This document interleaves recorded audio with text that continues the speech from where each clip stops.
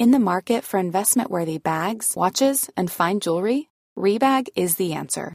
Rebag is a luxury resale platform where each piece is carefully inspected by experts to ensure quality and authenticity. Use Rebag to buy and sell finds from the world's top brands, including Louis Vuitton, Chanel, and Cartier. Head to Rebag.com to get 5% off your first purchase with code REBAGNEW. Shop today at Rebag.com. That's REBAG.com. And use promo code REBAGNEW for 5% off your first purchase. I'm Sandra, and I'm just the professional your small business was looking for. But you didn't hire me because you didn't use LinkedIn Jobs. LinkedIn has professionals you can't find anywhere else, including those who aren't actively looking for a new job, but might be open to the perfect role, like me.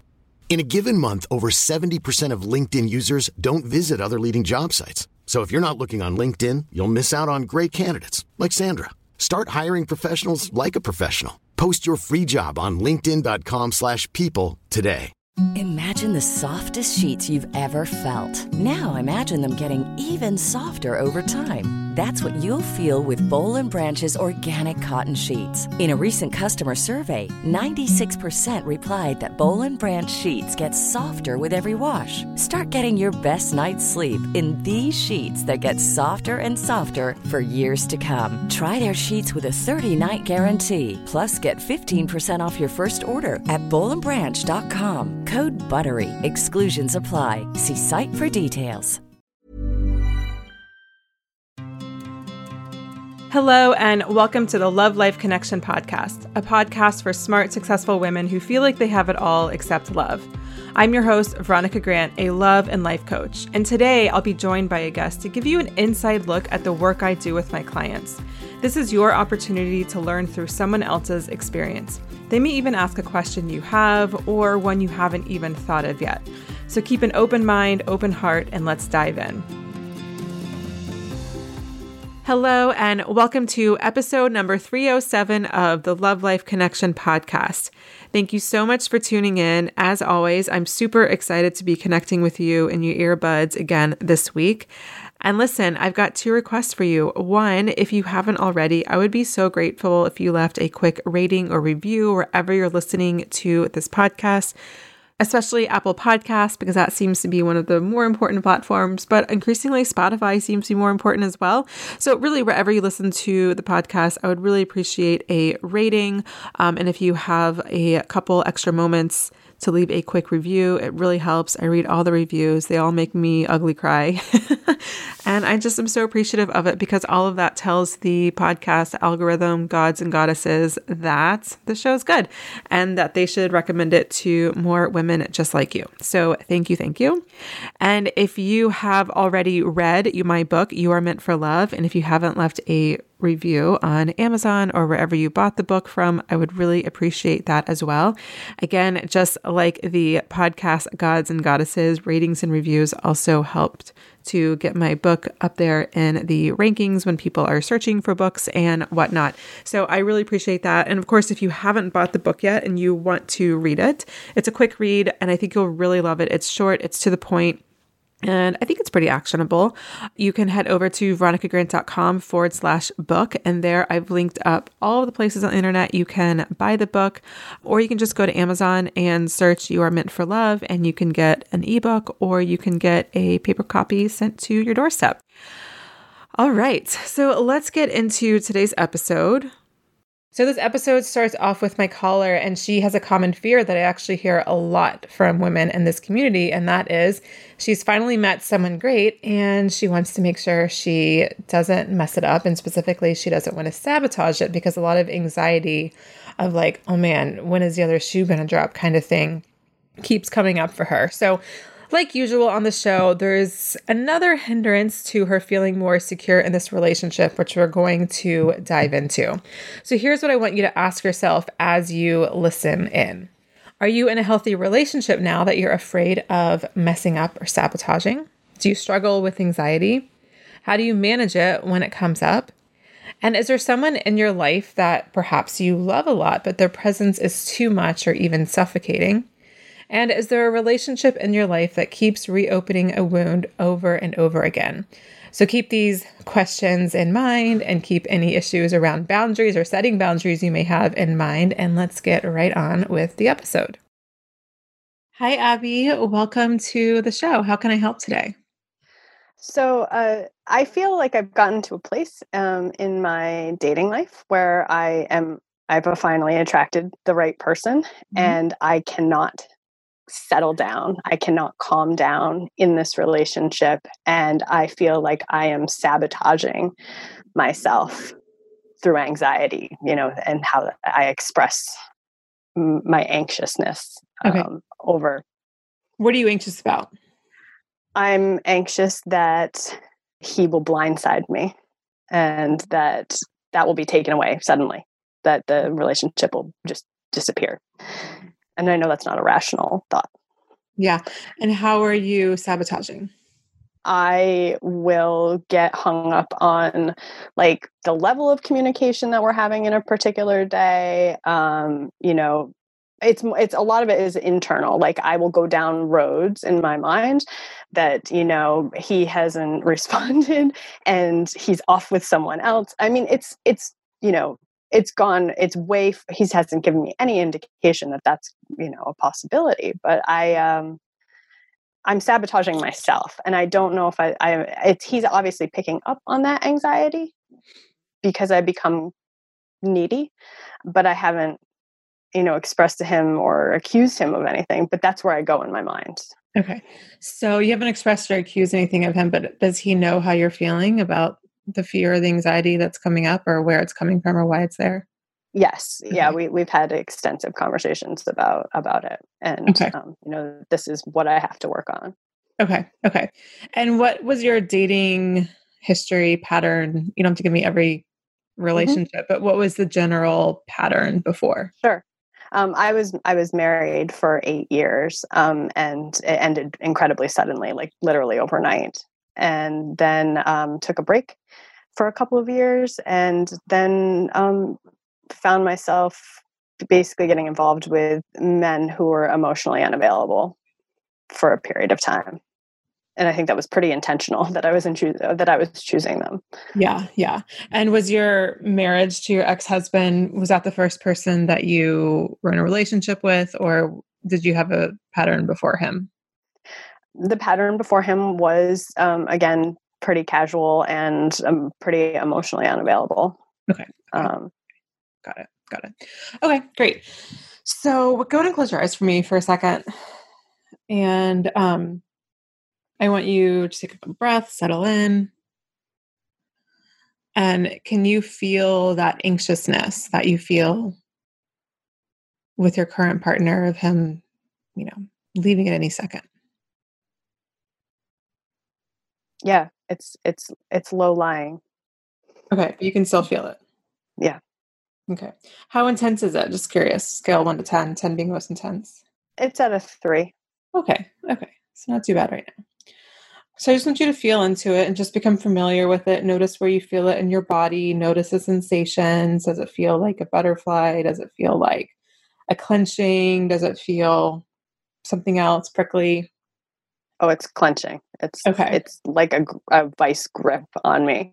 Okay. Okay. What does this feeling remind you of? Or when have you felt like this before? It makes me feel out of control, um,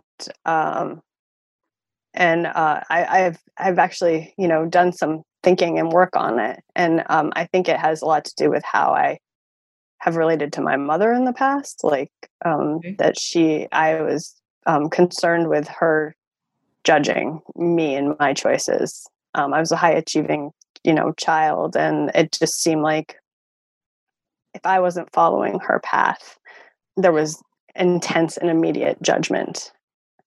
Okay. So tell me more about that. What was she Um, like? She wanted you to be high achieving, or she was more of like jealous of you of being high achieving? I think she was. I think she was proud of me, but I think she had a series of expectations and steps that in her head that I should be following, and if I deviated from that, I felt like she wasn't even ready to meet me halfway to understand. So it felt like conditional, like her affection felt conditional. Mm-hmm. Mm-hmm. Okay. Okay.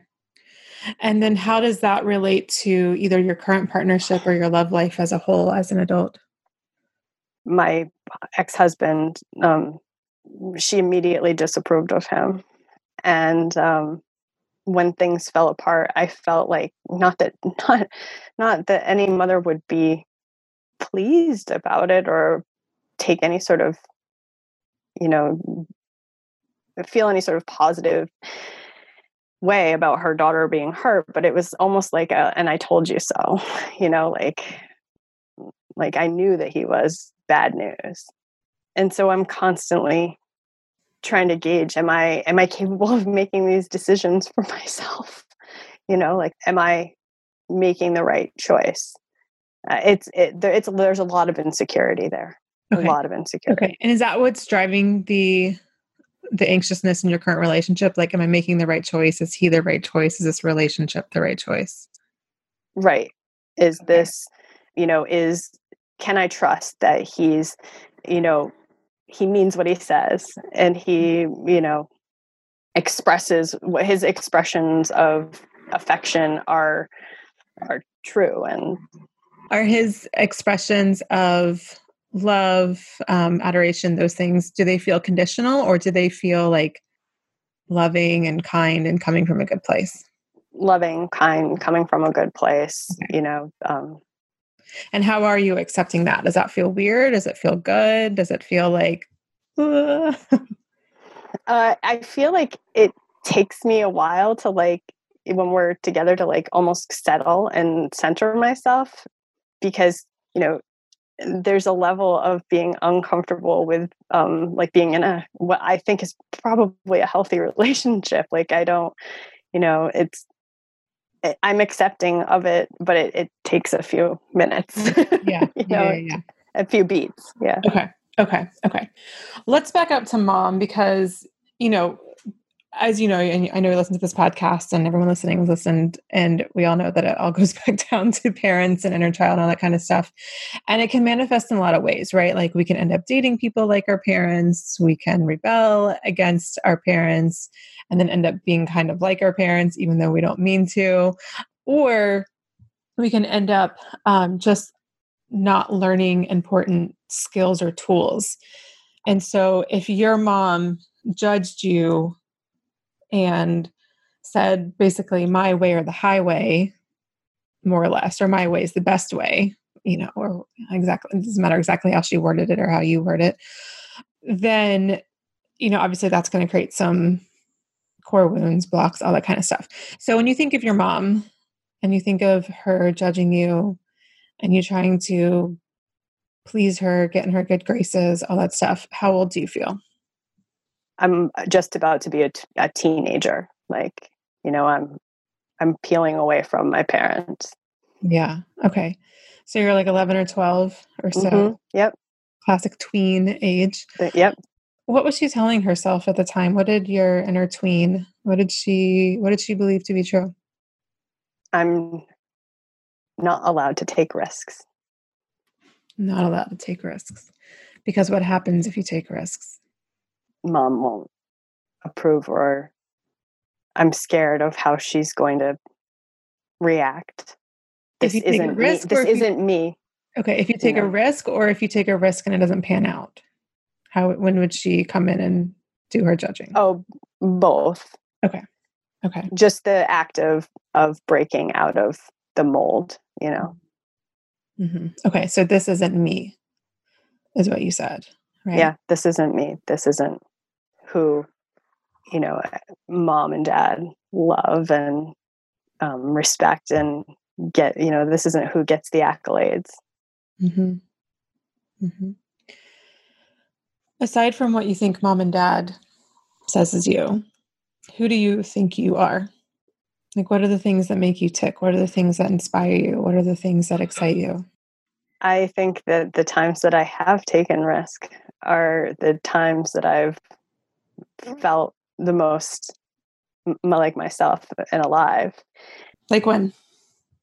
Well, I was forced into taking the risk of becoming a single parent and running a household on my own. But that wasn't something that I thought I was capable of, and it felt good. I thrived as I worked my way through that and built that up.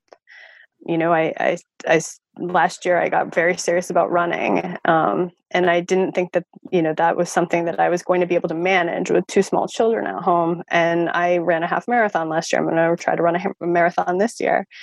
You know, when I just don't take into account, you know, what's coming from above, because my parents are still very involved in our lives, my life. And I just charge ahead. I feel good and I feel capable. Is there still codependency going on? I think so. They help out a lot with my children. So I feel like a sense of obligation toward them, you know, to An tell them. obligation in what sense? You know, where am I going? Who am I going to be with? It's like a little bit too enmeshed, you know, I think for an adult and her parent, you know. Okay. Okay. So when it comes to other people and mending relationships, you know, people who are listening to the episode from 2 weeks ago, I know it hasn't come out, but I'm just speaking of what I know the schedule is, you know, we talked, so the person 2 weeks ago asked like, oh, should I heal the relation with my brother? And like, well, maybe heal the void or the wound that he left first. And then, you know, if you want, like it's the cherry on top. With this situation, since your parents, especially your mom, it seems like is really involved and she's also a very big trigger, I do think that it'll be much easier to heal this when you create some boundaries. Because like basically, I mean, I think on some level, like, you know what you have to do, like you've listened to the show, you've got to reparent yourself. You've got to heal this wound that it's not you who take risks, or it's risky to take risks, or if you fall flat on your face and something bad will happen or whatever. Like these are all the stories that your little girl, your inner child has told herself over the years. And so now she's in this relationship and it's like, if I jump all the way in, that's risky. And it is, right? Like, let's not pretend like it's not risky. Like it is, like everything on some level is risky, right? But that's what life kind of is. And so we know there's inner parenting work. We know that there's, or I should say reparenting work. And we know that there's wound healing, so to speak. But I will say that that's going to be a lot more difficult with your mom still very, very close to you in your life, because that's just going to keep, it's just like you're trying to like heal a wound and you keep picking the scab off. Yeah. You know, and it's just going to keep getting reopened because this part of you that you're trying to heal, this part of you that's like, oh, I have to make mom happy, I have to please her. That's just going to keep getting bumped up against over and over and over again. And I often use the analogy, it's kind of like, you know, telling an alcoholic that they have to go to their AA meetings in a bar. You know, there's like triggers everywhere. You know, it's like that's would be really hard, I would imagine. Right.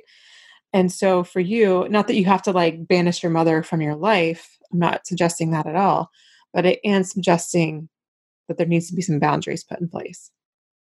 What's really interesting is that for 2 months, we did not see my parents because we were being very strict about social distancing. Even though they live a mile down the road, you know, they're the most vulnerable population, you know, in our circle. So I felt this sense of freedom almost, that, you know, like I didn't have to answer to them. I could parent the way I wanted to parent.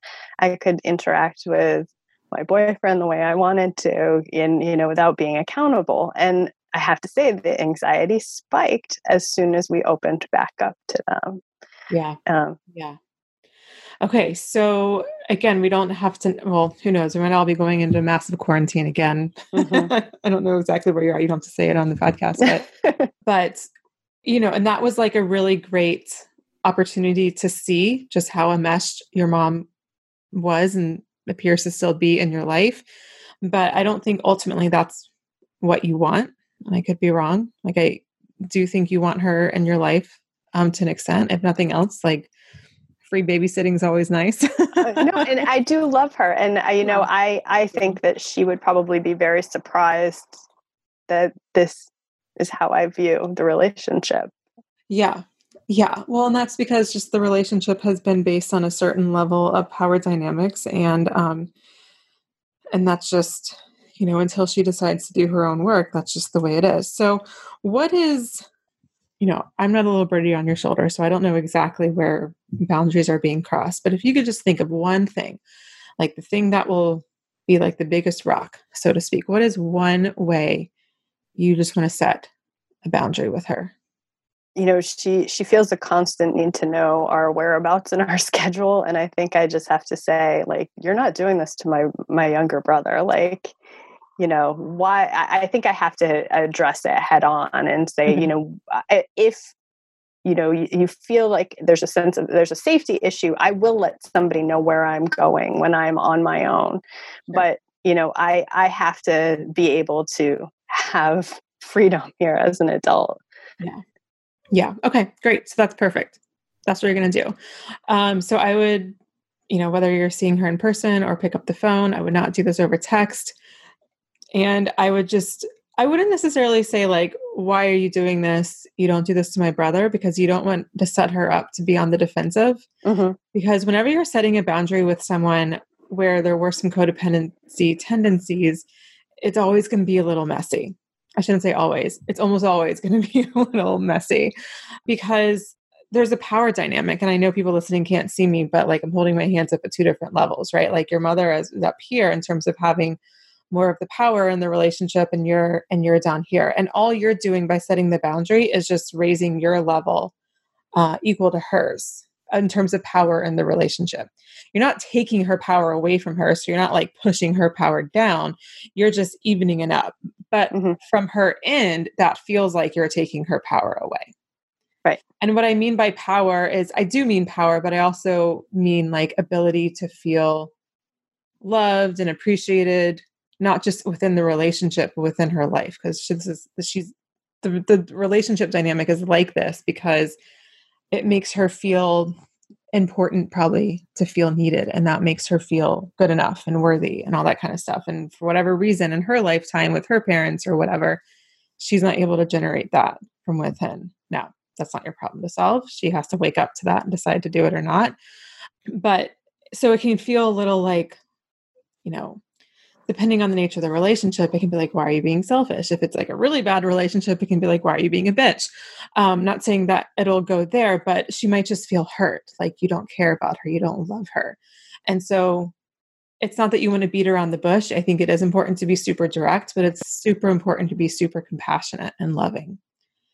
I'm so appreciative, Mom, that you care about me and you want to know my whereabouts and you want to make sure that I'm safe. It's just really stressful to always have to tell you where I am or where I'm going. And I would just appreciate that, if this just wasn't part of the conversation, if you didn't ask me this anymore, and trust that I will let you know if I'm going somewhere by myself, like on a hike, where it might make more sense to let someone know about your whereabouts and when you expect to be back. Something like that. Super compassionate, but not like dancing around issue. And not to say that she won't go on the defensive, because again, like that power dynamic is going to shift in this, but it's giving her less ammo, so to speak. Right. How does that feel? That feels good. And that feels doable and not like a scary sort of showdown confrontation, I know. It's not easy to set a boundary when a relationship has been based on never having boundaries before. And sometimes it's easier to have those kind of relationships with partners or friends that we can just decide to cut off from our life and be like, screw it. And sometimes, with family and siblings, that might be the appropriate course of action as well. It doesn't seem like that's the appropriate course of action or the desired course of action here. And that makes it even more tricky because you want this person to be in your life, just not as much. Right. So I think that once you begin to set this boundary, and this is probably one of many boundaries that need to be set. I'm all about, riding the coattails. Like if this is like a big thorn in your side, like other smaller boundaries might get passed on through with this bigger boundary being set. And it might also be the case that some other boundaries need to be set along the way. But when, and you said this yourself, but when you set this one boundary, I think it'll help clear the space for you then to do some of the inner child healing that needs to be done. Right. And I know that that's where I need to be focusing instead of trying to fix the immediate, impulse to like calm down in my romantic relationship. Like I need to do this work to get to a better place overall in my life. Yeah.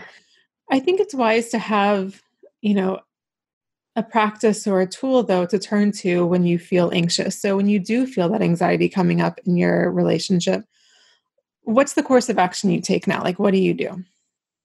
I spin. I start to spin. And one thing I had been doing prior to jumping back into dating this time around was like, if I had that spike personally, I would start writing down like what was going through my head.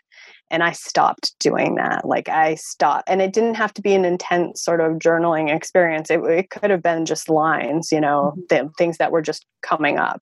And I think I need to find either I need to go back to that, or I need to find some other way to express all of this instead of having it manifest in like a texting I'm a big explosion. fan of getting things out of your head. That's a really, I think that's great. And again, it doesn't have to be in a journal. You can even just pull out like, you know how many text messages I send to myself? Like, because I just need to get out of my head and like, because I don't want to like forget about them, or it's like for whatever, I just need to get out of my head and then I can look at it later. So I totally get that.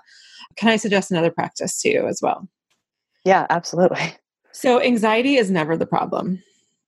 It's only the messenger. You know the old saying, don't shoot the messenger.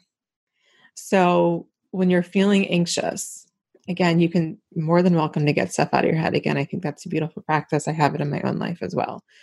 But I think also what you can, or I should say, and what you can also do is when you feel the anxiety is notice where you feel it in the body, just like we did earlier in our call. Like you might feel in the chest, stomach, whatever. And you can ask her, you can just, close your eyes for a second, put your hand over your heart or wherever you feel the anxiety. And just imagine it's like an old friend. And you're like, oh, it's you again, anxiety. How can I help? What are you here to let me know? What are you here to tell me? Because anxiety always has a message. Anxiety is just an alarm bell. And like an alarm bell goes off because there's a fire or because there's smoke or because in the hospital or schools, there's like different kinds of alarms depending on like if there's like an active shooter or if there's like some other kind of dangerous situation. And so think of it like that. Like, what is this alarm that's telling me? It might be the same message over and over again, or it might be slightly different. It might mean, hey, there's another boundary that's coming up that I'm noticing with my mom actually that needs to be addressed. Or, hey, I need to have this conversation with my partner. Or, hey, I need to have this conversation with my child. Or, hey, I've been doing a lot of things for other people the past few days. I just need to take a bath tonight and just chill out or whatever, and the nice thing about that is it helps you build a better relationship with anxiety. So you're not so scared of it, because when you're scared of it or resist it, that feeds the story of like, oh, this is bad. That feeds the spinning. And then you just spiral. Like you said. In the market for investment-worthy bags, watches, and fine jewelry, Rebag is the answer. Rebag is a luxury resale platform where each piece is carefully inspected by experts to ensure quality and authenticity. Use Rebag to buy and sell finds from the world's top brands, including Louis Vuitton, Chanel, and Cartier. Head to Rebag.com to get 5% off your first purchase with code REBAGNEW. Shop today at Rebag.com. That's REBAG.com. And use promo code REBAGNEW for 5% off your first purchase. Since 2013, Bombas has donated over 100 million socks, underwear, and T-shirts to those facing homelessness.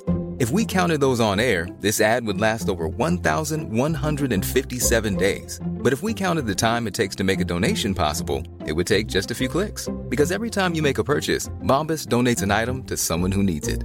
Go to bombas.com/ACAST and use code ACAST for 20% off your first purchase. That's bombas.com/ACAST, code ACAST.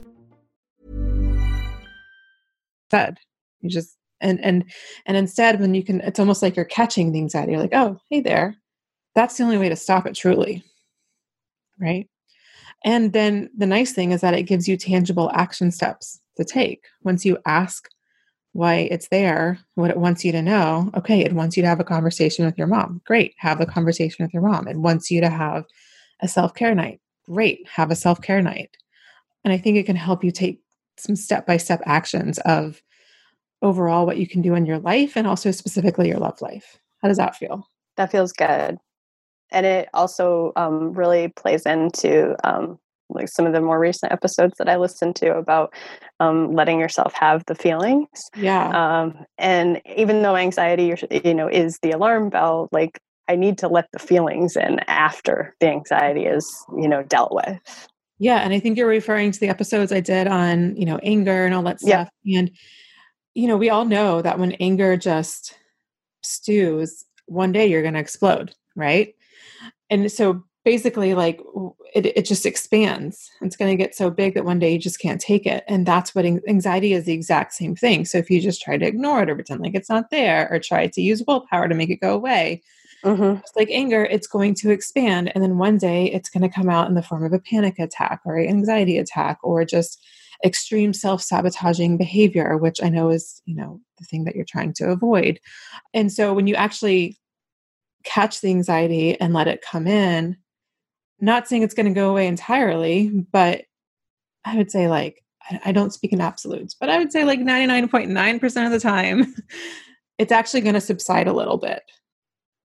And this is coming from someone who's gone to the emergency room with panic attacks thinking I was having a heart attack. So I know what it feels like to have really scary feeling anxiety. And you just want to make it go away. You want to pop a Xanax or a bottle of wine or something. I get all of those desires, but the more you're able just to catch it and talk to it, the better off, I think. Not to say that sometimes for people listening or for you, if people are on medication for anxiety or depression, not to say that's wrong or bad. Sometimes it's exactly what you need just to get to the point where you can catch the anxiety. But, that's not necessarily the point that I was making. Sure. How does this all feel? It feels good. It feels like a real compliment to the therapy that I've been doing and the conversations I've been having with my partner. But this feels good because it feels like steps I can take, and it feels like I have tools and an assignment now. And as a high achiever, that's what I want. I know. That's the problem with my style of coaching is that it really does sometimes feed into the, I'm a high achiever. I can make an A+ on anything. Just give me time, I can do it. And so my style of coaching is very activity and assignment, which is great because I think people do want and need also tangible things to focus on, but sometimes it can play into the overachiever, not just high achiever, but overachiever part of ourselves. But that's a whole other story.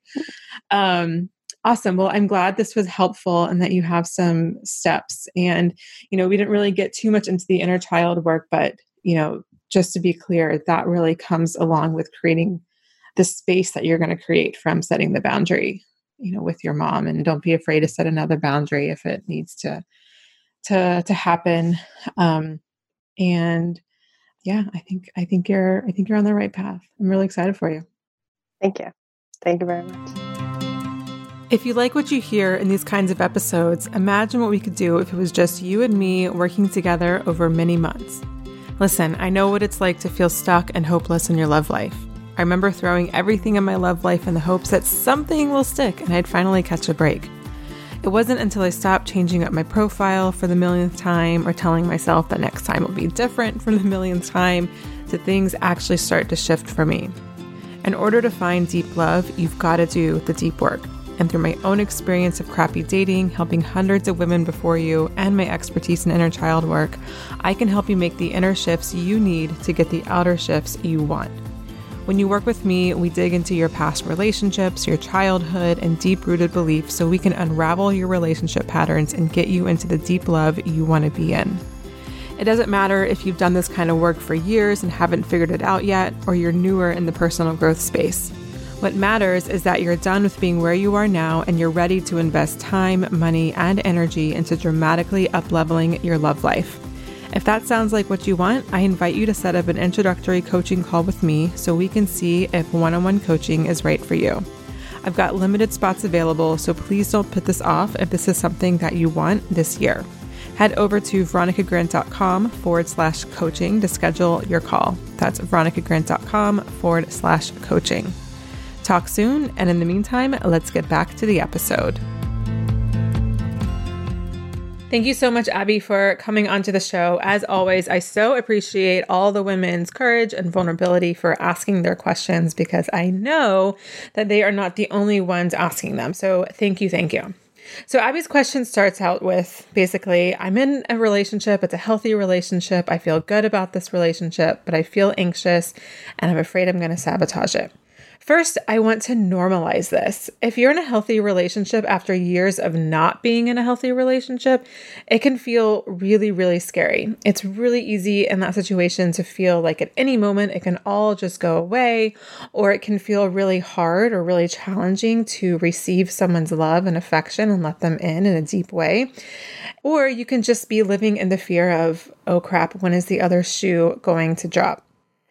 And I just want to say it's normal, but that doesn't mean just because it's normal, it has to be your reality. So I started the coaching conversation asking Abby what this feeling reminded her of. Not so much what the relationship reminded her of, but how she felt in the relationship and what that reminded her of. And she immediately went to the relationship with her mom, and specifically how her mom judged her for her decisions and wanted her to do it her way. Obviously, this comes from a place of love. Her mother just wants to protect her and make sure she doesn't fail or suffer any kind of rejection or negative consequences. But obviously, that's not really how life works. So at a young age, Abby learned that taking risk is not good and it's not who she is. And it's better to play it safe. And it's better just to, be a high achiever and make good grades and, get on the soccer team or whatever being high achiever meant to Abby. And even though that was definitely a pattern that she grew up with in her childhood and with her mom, I still got the feeling that she didn't 100% believe that or play by those quote unquote rules anymore. Yes, it was definitely a part of her programming, but again, I didn't feel like this was 100% how she was operating because, it seems like she did take some risk in her life and being in this relationship and continuing to work through it and having some of the more difficult conversations with her partner. And so when she mentioned that her parents were still very much entrenched in her life, especially her mom, that set off immediate alarm bells and everything made perfect sense to me. Now, in my call with Abby, I briefly mentioned my coaching episode with Pam back in episode 226, and she was wanting to heal the relationship with her brother. But I just want to be clear, you don't always heal the relationship with the person who created the core wound first, right? So with Pam, I suggested, well, maybe let's do some of the healing on your own first internally because your brother can't really heal this for you.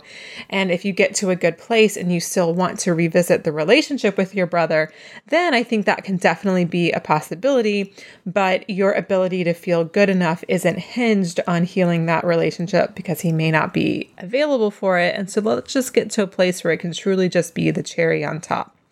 Now, in this case with Abby, it's not that she needs to heal her relationship with her mom, but she needs to set boundaries because it's bringing out her core wounds over and over again.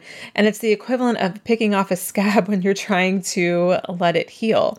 She said herself that she felt so much freer when she was distancing from her mom because of COVID-19. So this is even further evidence that setting some boundaries will A, help her in the immediate term with her partner, and B, give her more space to do the healing work that she needs to do without the wound constantly getting reopened. Now, this is not healing the relationship with her mom. That's a whole different conversation. If we were working over a longer period of time, there would be many more steps, many more conversations, many more shifts in the dynamics that would need to take place. This is just simply saying like, hey, I need some space to breathe. I need some space to be my own sovereign self so that she can just think straight and make decisions without feeling the guilt or the anxiety of it and really just lean into who she really is. And like I said at the beginning of this episode, setting boundaries is not usually a clean process. Any kind of relationship where there are a lack of boundaries was created on some sort of power dynamic that wasn't even. The person who was crossing the boundaries usually has more of the power, and the person whose boundaries are being crossed usually is giving away some of their power. And so by shifting that, like I was telling Abby, it's not that you're taking power away from the other person, away from her mother, but she's just keeping some more of the power back, or she's keeping her power back, because her power is good for her. And that feels very disempowering to the other person, in this case, her mother.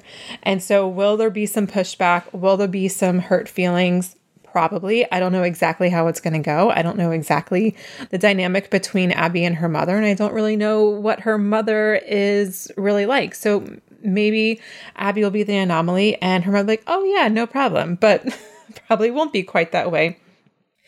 But that doesn't mean that setting the boundary wasn't appropriate. It doesn't mean that you're being a bitch, or it doesn't mean that you're being selfish or needy or any of those things when and if the boundary setting conversation doesn't necessarily go the way that you were hoping it to go. And I have coached countless clients to set boundaries, especially with over-involved parents. And again, it's just not ever going to be, or usually never going to be, a clean conversation. So you definitely have to be okay with that and stay true to what you know you need. Abby has clear evidence that having some space from her mom, not cutting her out of her life, but having some space from her mom makes a difference. And she has this evidence from when she was doing social distancing from her mother. And so she needs to lean on that and lean on that evidence to build the confidence for her to have the conversation that she needs to have. I think in the end, this will actually help her relationship with her mother, because there's probably some level of resentment or frustration, when there's lots of boundary infiltration. And so I think it's actually going to have some healing effect on her relationship with her mom, even if that may not be the initial intention. And then it'll allow her to do some of the inner child work that she needs to do to address some of the anxiety. And it will allow her to heal some of the wounds around it's not okay to take risks, or it's not okay to trust your own self in making decisions. And ultimately, that's what's going to help her feel more secure in the relationship. I'm really glad that she's had these conversations already with her partner, because if she hadn't, that would have definitely been something I would have coached her around. But it's not ultimately her partner's job to fix this or heal this for her. He can't send her texts every day letting her know that he still loves her, he still cares for her. I mean, yes, you want there to be affection, you want there to be words of affirmation or acts of service or whatever your love language is, but it's not his job to make her feel secure in the relationship. Ultimately, that's on her, and she's only ever going to be able to do that truly and sustainably when she's able to do this healing work. Now, we briefly talked a little bit about anxiety. I won't get too much into it because, again, I think it totally applies. If you relate it to the anger episodes that I did way back in June, I think there are episodes 218 and 219, so go listen to those if you're curious to dive a little bit more into that. But basically with anxiety, really as with any emotion that you may not want to feel all the time, like anxiety, anger, sadness, grief, is the more you can actually work with it rather than fight it, then the more it's going to subside, and it's going to give you very concrete things to do, right? A lot of times when we feel ways we don't want to feel, we just kind of check out. We either just get back on Tinder or drink wine or take a Xanax or watch Netflix or do whatever. And it's not that any of those things in themselves are bad, but when you continuously ignore an emotion, at some point it's going to explode, and it's usually not going to be pretty. And so instead, if you just invite it in as if you were inviting an old friend up for tea, and you're like, oh, welcome, how are you? What's going on? What do you need me to know? How can I help you? When you talk to her, or the part of you that is feeling anxiety, then A, it will subside. most of the time. And B, it's going to give you some clear, concrete steps to take. Because the truth is that, you can hire me as your private coach, but at the end of the day, I can't be a birdie on your shoulder 24/7. I don't know exactly what you need to be doing all the time. And that's not even really going to help you in the long run. Really, the point of this work is for you to be able to relate to yourself in a new way so that you can self-soothe and pull yourself out of holes and pull yourself out of spirals and things like that. And I think when you can relate to yourself in this way, rather than trying to go, la, la, la, I can't hear you to the anxiety, but actually invite it in, then you're going to get some very specific actions to take. Oh, I need to have a conversation with my mom. Oh, I need to set another boundary. Oh, I need to say this thing to my partner. Oh, I need to take better care of myself. I haven't been sleeping well. And then from there, I promise you, life is going to get much, much better for you. All right, so listen, a couple things about boundaries that I want to say. The first thing is last week's episode, number 306, I released basically what is a masterclass on boundaries. So if you want to deep dive into that with me, where I just talk about the ins and outs, I talk about 4 different kinds of boundaries. I talk about just like 10 things that you need to know about boundaries to start setting them. It's a must listen. So if you have any kind of people-pleasing pattern, enmeshment pattern, codependency patterns, anxious attachment, listening to this episode is so, so important. So again, that's episode 306. It's right above this one or below this one, depending on which platform you're listening to in the order that they stack their shows in the list, but it's episode 306. The other thing that I want to say is, I've talked about this a little bit on the show. I think I talked about it in a workshop that I recently did. I don't remember which one, but there's 4 stages of healing, 4 stages of growth. So the first stage is you don't know what you don't know. And this is called unconscious incompetence. And that means you don't know what you don't know. You don't know that there's such things as boundaries. You don't know that boundaries are a good thing. You don't know how to do boundaries. You don't know anything, right?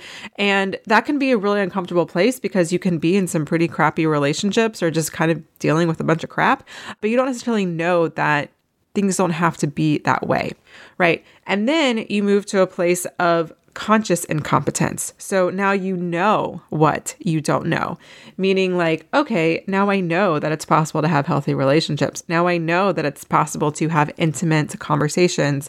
Now that I know it's possible to set boundaries or, have the deep kind of relationships and the equal kind of relationships that I want.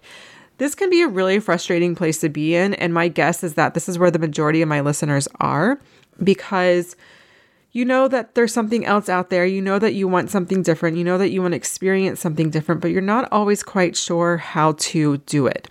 And while I do think that ultimately the hardest step is moving from unconscious incompetence to conscious incompetence, because moving from not knowing what you don't know to knowing what you don't know, that's a really hard thing to do, right? Like you've had to have done either some therapy or some really good reflection and reading and listening to podcasts to really come to know things that you wouldn't know existed otherwise. Do you know what I mean?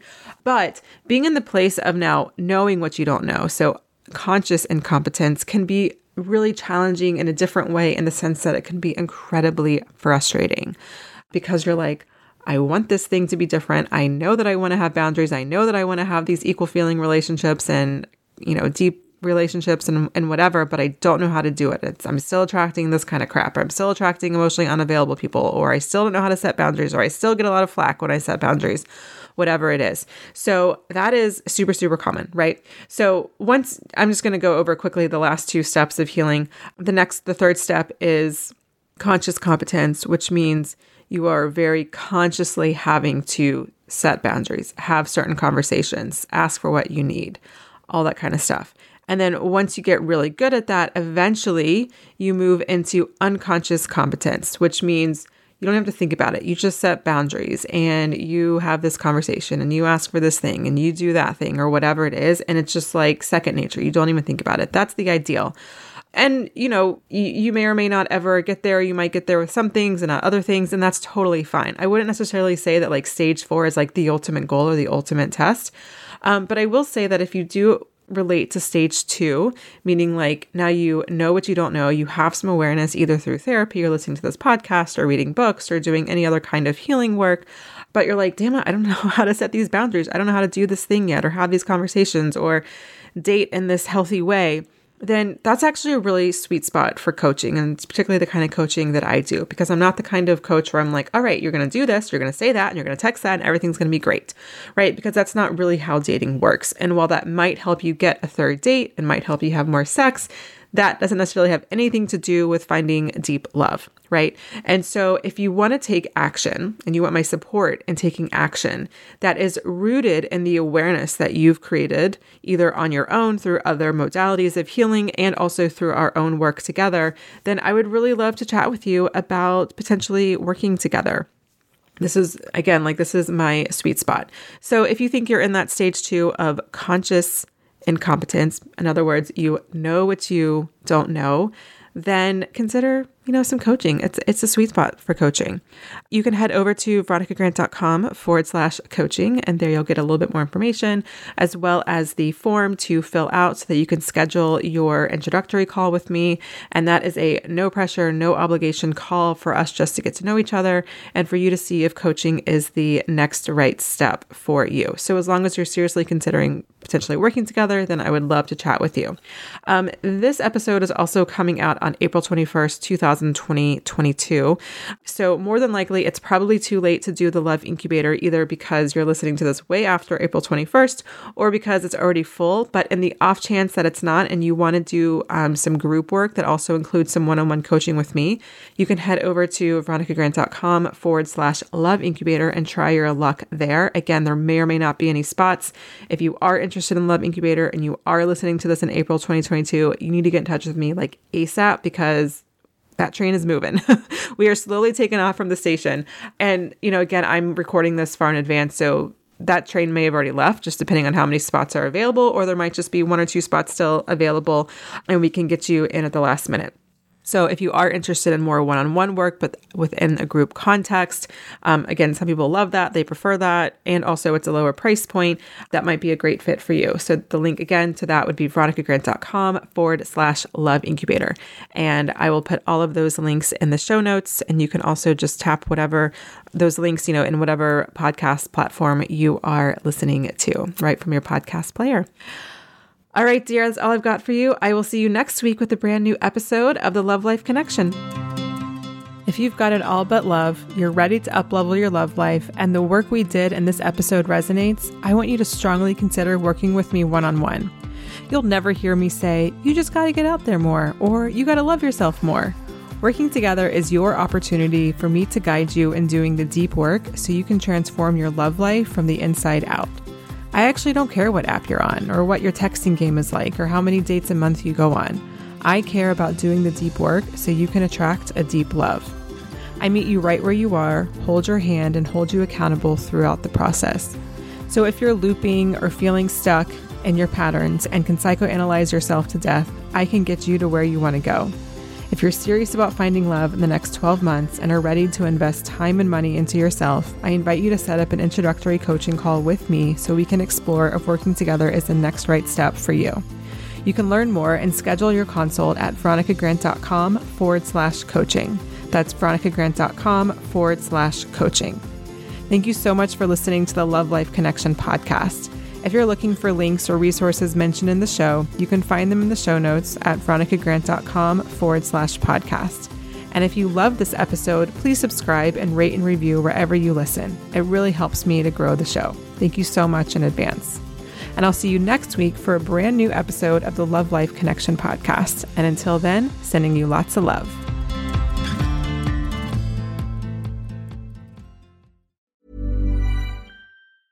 Even when we're on a budget, we still deserve nice things. Quince is a place to scoop up stunning high-end goods for 50 to 80% less than similar brands. They have buttery soft cashmere sweaters starting at $50, luxurious Italian leather bags, and so much more. Plus, Quince only works with factories that use safe, ethical, and responsible manufacturing. Get the high-end goods you'll love without the high price tag with Quince. Go to quince.com/style for free shipping and 365-day returns. Hi, I'm Daniel, founder of Pretty Litter. Cats and cat owners deserve better than any old-fashioned litter. That's why I teamed up with scientists and veterinarians to create Pretty Litter. Its innovative crystal formula has superior odor control and weighs up to 80% less than clay litter. Pretty Litter even monitors health by changing colors to help detect early signs of potential illness. It's the world's smartest kitty litter. Go to prettylitter.com and use code ACAST for 20% off your first order and a free cat toy. Terms and conditions apply. See site for details. Imagine the softest sheets you've ever felt. Now imagine them getting even softer over time. That's what you'll feel with Boll & Branch's organic cotton sheets. In a recent customer survey, 96% replied that Boll & Branch sheets get softer with every wash. Start getting your best night's sleep in these sheets that get softer and softer for years to come. Try their sheets with a 30-night guarantee. Plus, get 15% off your first order at bollandbranch.com. Code BUTTERY. Exclusions apply. See site for details.